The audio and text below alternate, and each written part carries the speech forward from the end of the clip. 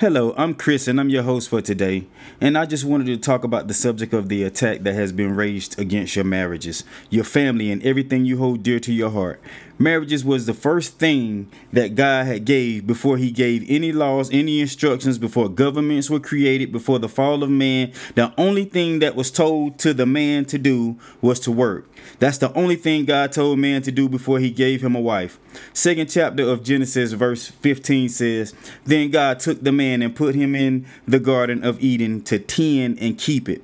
And further up in verses 21 and 22, God took a rib from Adam and made it into a woman and brought her to the man. And verse 24 says, "A man shall leave his mother and father and be joined to his wife, and they shall become one flesh." Marriage was the first thing that was attacked in the garden. When the man was quiet and said nothing, while the serpent deceived his wife to eat what God had told them not to eat. Men, we have been quiet in our own homes when we should have been talking. If we hold fast to the commandment that God gave when he said, "Be joined to your wife and become one," we will have a better understanding of when we should talk.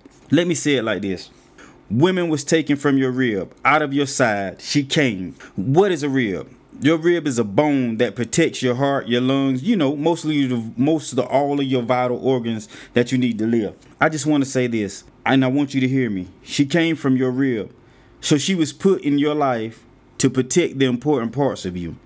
The man should be the more spiritual one. When the woman presumes her position, she will be the one telling the man to go up, get closer to God. God got work for you to do, encouraging you to go forth and be all that God has called you to be.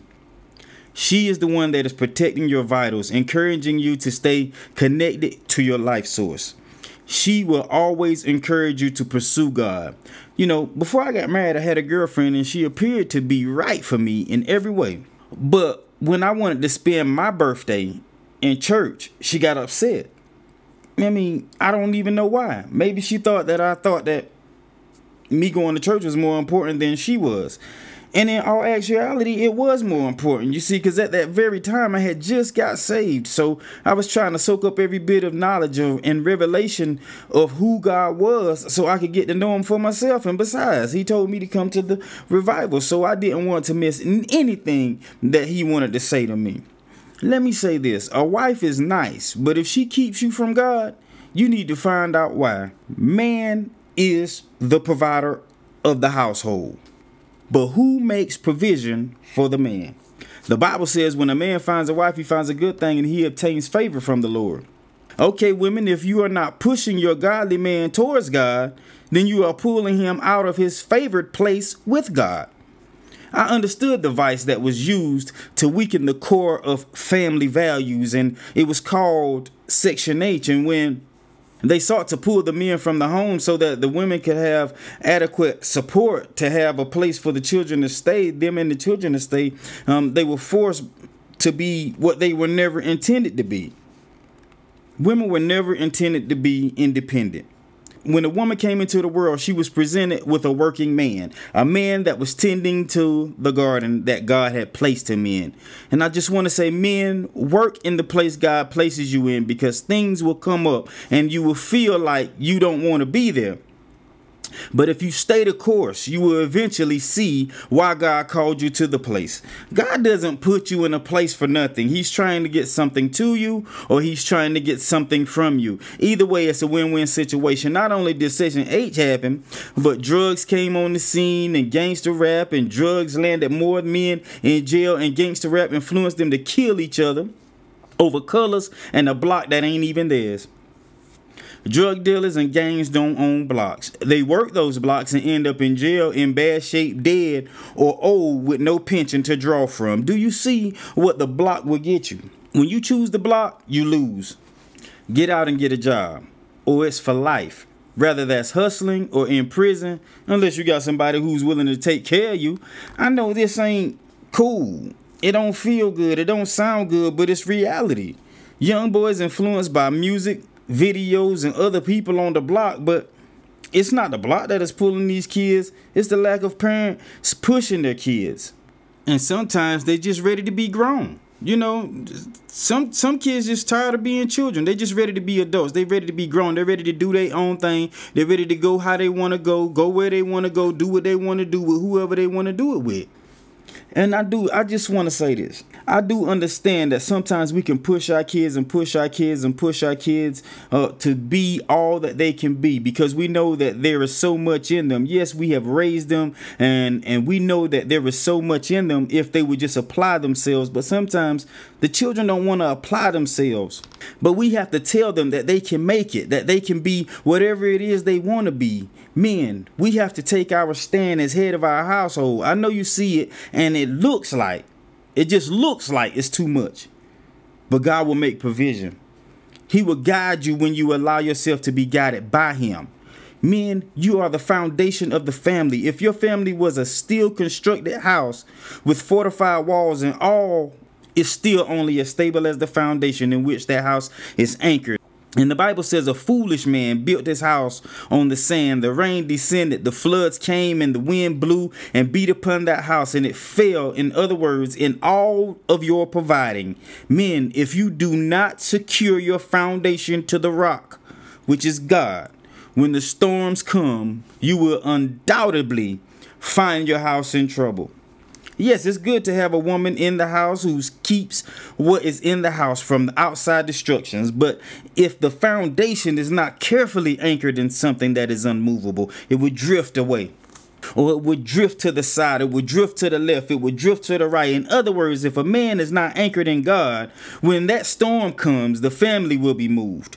Men, all the weight is on your shoulders. God made you to be the head of the house. He would have never given you the position if you couldn't weather the storm.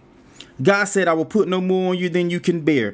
I don't care who you are, what you do, how much you have, where you come from. If you are not anchored in the Lord, when the tests come or the storms come, you will be moved. No matter what state you're in, life is going to happen. Whether you are in the world or you are in God. But it's good to know when it does happen, you have something you can stand on. And your family is standing in something that's anchored down and can't be moved no matter what may come or what may go. The pleasures of this life are going to last for only a moment. Wouldn't you rather have something eternal? Wouldn't you rather have something that will last forever? I know it isn't familiar, but that's where we need to be, out of familiar territory. I tell these guys I work with that, no one here knows you. Here you can be whoever you want to be. Just remember, whatever name you make for yourself, that is who people are going to remember you by. So leave what's familiar. Go someplace else. Get to know God on a personal level. We are under attack, but we can fight back with the word of truth. We can fight back when we give our children the necessary tools to excel in life. We can fight back when we refuse to give up on our spouse. We can fight back when we as men refuse to shut up. Women, I know you were taught that you have to be independent. You have to be a go-getter. I'm not saying that you don't, but I need you to be sensitive to God and what he is saying, because God did not call you to be the provider. But nonetheless, you have to do what you have to do. If the man is not doing his part or he needs your help getting it done, you are called his helpmeet, and you wouldn't call that for nothing. Help your husband in all his endeavors, because he can't do it without you. Wife, you were pulled from his side, from his ribs. Stand right there until y'all get it right. Becoming one doesn't happen overnight. You have to work through some things, around some things, over some things. You just have to work some things out in order to come to an agreement in marriage. You are the one who said, till death do us part. You have to understand life happens. And when it does, sometimes two heads are better than one when it comes to thinking things out. But four hands outweigh two all day when you are praying it out. One person can put 1,000 a flight, but two people can put 10,000 a flight. You are stronger together. You just have to break the stubbornness when you arguing and you say, you ain't going to tell me what to do. I'm grown. Shut your mouth. and submit yourselves to one another. I need you to see how much further you can get together than separately. Me and my wife have an agreement. I go to work and make the money. She stays home and take care of our children. My job is no more important than hers, and her job is no more important than mine. We did not just come up with this and say, this is what we're going to do. That definitely ain't what happened. She said God told her to quit her job and serve her husband. She said God said, how can you serve me when you can't even serve the person you laying next to? You know, God was just saying she was just too independent. That she was taught some things, or she learned some things as she went through life that told her that she has to be the one to make it happen. We have to understand we can't make it happen if we don't do what God is telling us to do.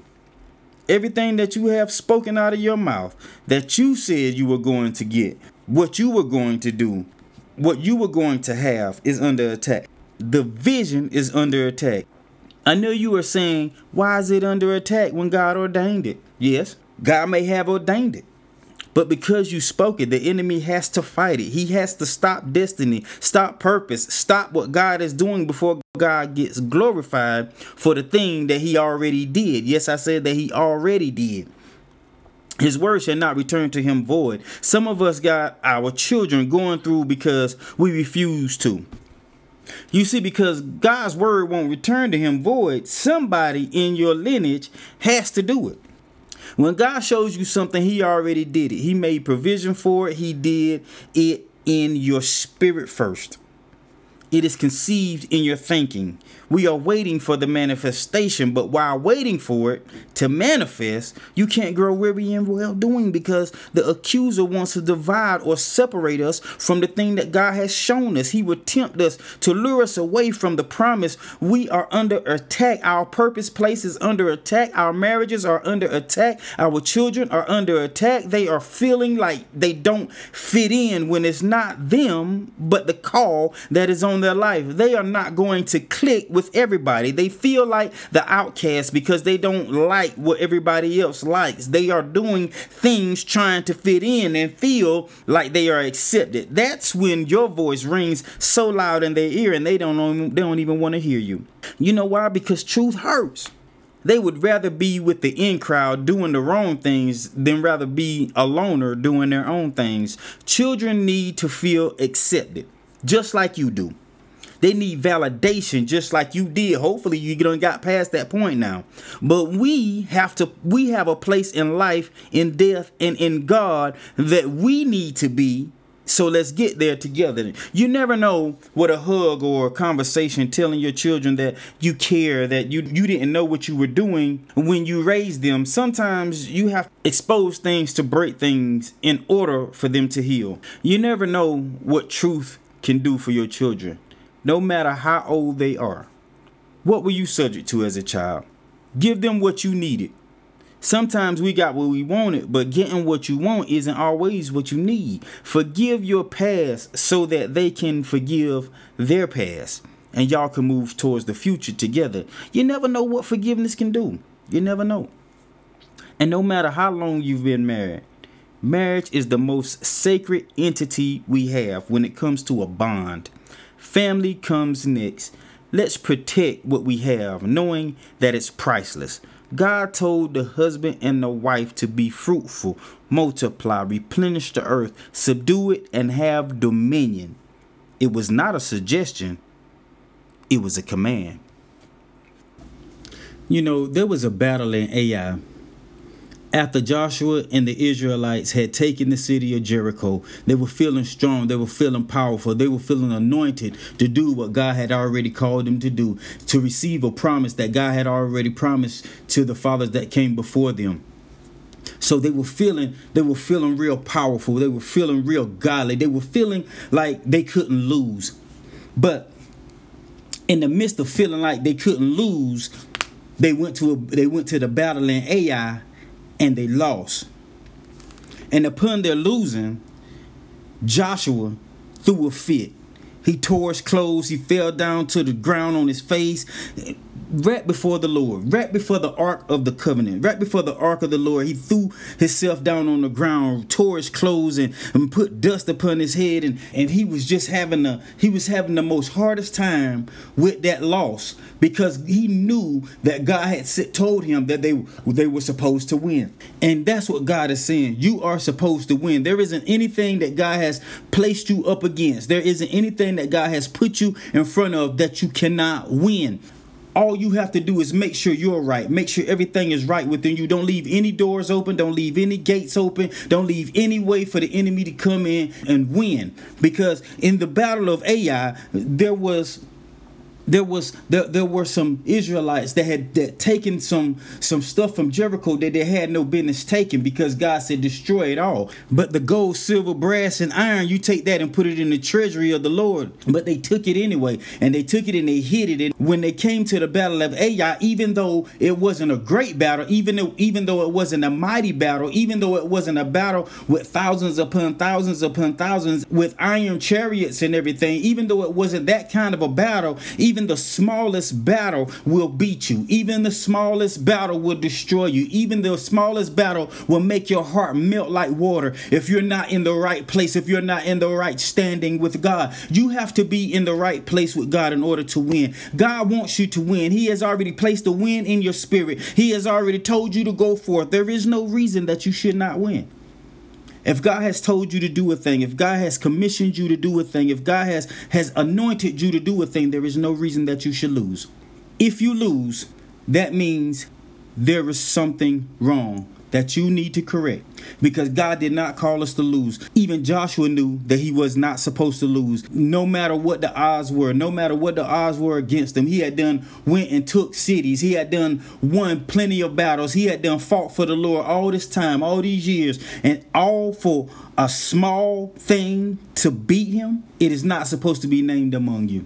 If you are doing exactly what God has told you to do, if you are doing and you're walking upright before him and upright before men, if you are walking upright and you are doing everything that's in your will, everything that's in your power, God will make sure that you win. So if you're not winning, go back, find out why not. Because you are a winner. God has called you to be more than a conqueror. He has called you to be the head and not the tail. He has definitely called you to win. So even in this battle, even in this struggle, even in this attack, you will win if you faint not and you do not veer off the path that God has placed you on. Y'all have a blessed day.